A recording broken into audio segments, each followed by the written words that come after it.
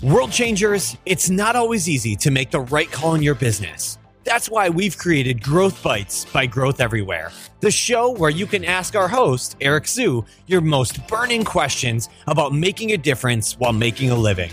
Here's Eric Siu.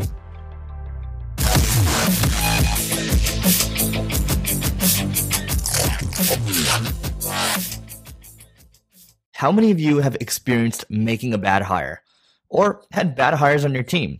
I personally lost over $840,000 on just one bad hire alone. So that's why I'm doing a free class called the 5 Secrets to Avoiding Bad Hires that can cost you $50,000 plus each. All you need to do is to text bad hire, spell it out, BADHIRE to 33444. That's 33444, and you'll be registered. I'll see you there. Hello and welcome to another edition of Growth Bites. And today we're going to talk about how you can find similar sites in a niche. So right now I'm doing research for my product, which is a course on how to hire A players. So what I'm trying to do is I'm trying to make a list of potential blogs, other websites that might be good for joint venture partnerships or, even building a relationship with. So what I do is I have 3 different websites to use. So the first one is called SimilarWeb, and SimilarWeb is exactly what it says it is. I mean, it helps you find similar websites on the internet. So basically, you go to similarweb.com. You type in whatever website you think is relevant. So let's just say, for my case, recruiter.com is a very good website, and I want to find sites that are similar to that. So I can type in the website, and it'll show me what other websites are similar to it, and I can just click on those. I can make a list in a spreadsheet, and I can also when I go to SimilarWeb, I can also go to the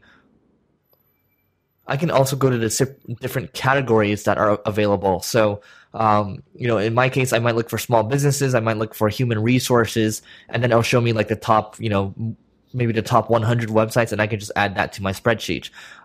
Same thing with Alexa. So a lot of you have probably heard of Alexa, but that's Alex with an A. So it's Alexa.com, and it's owned by Amazon, but it allows you to see, you can go into different categories. You can type in a website, and you can also see the same thing. It's the same thing, and it's going to show different results from SimilarWeb. But so that's why it's good to kind of cross-reference the two.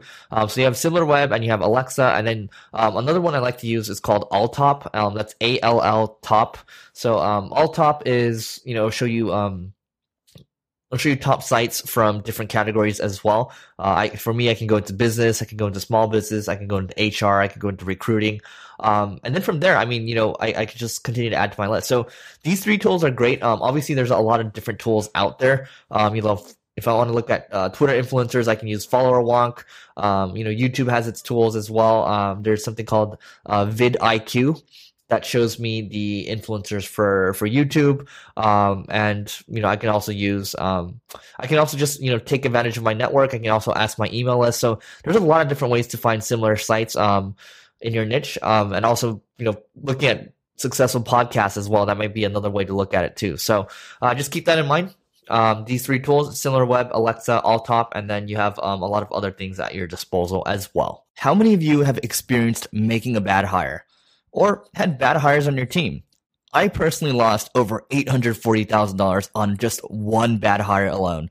So that's why I'm doing a free class called the 5 Secrets to Avoiding Bad Hires that can cost you $50,000 plus each.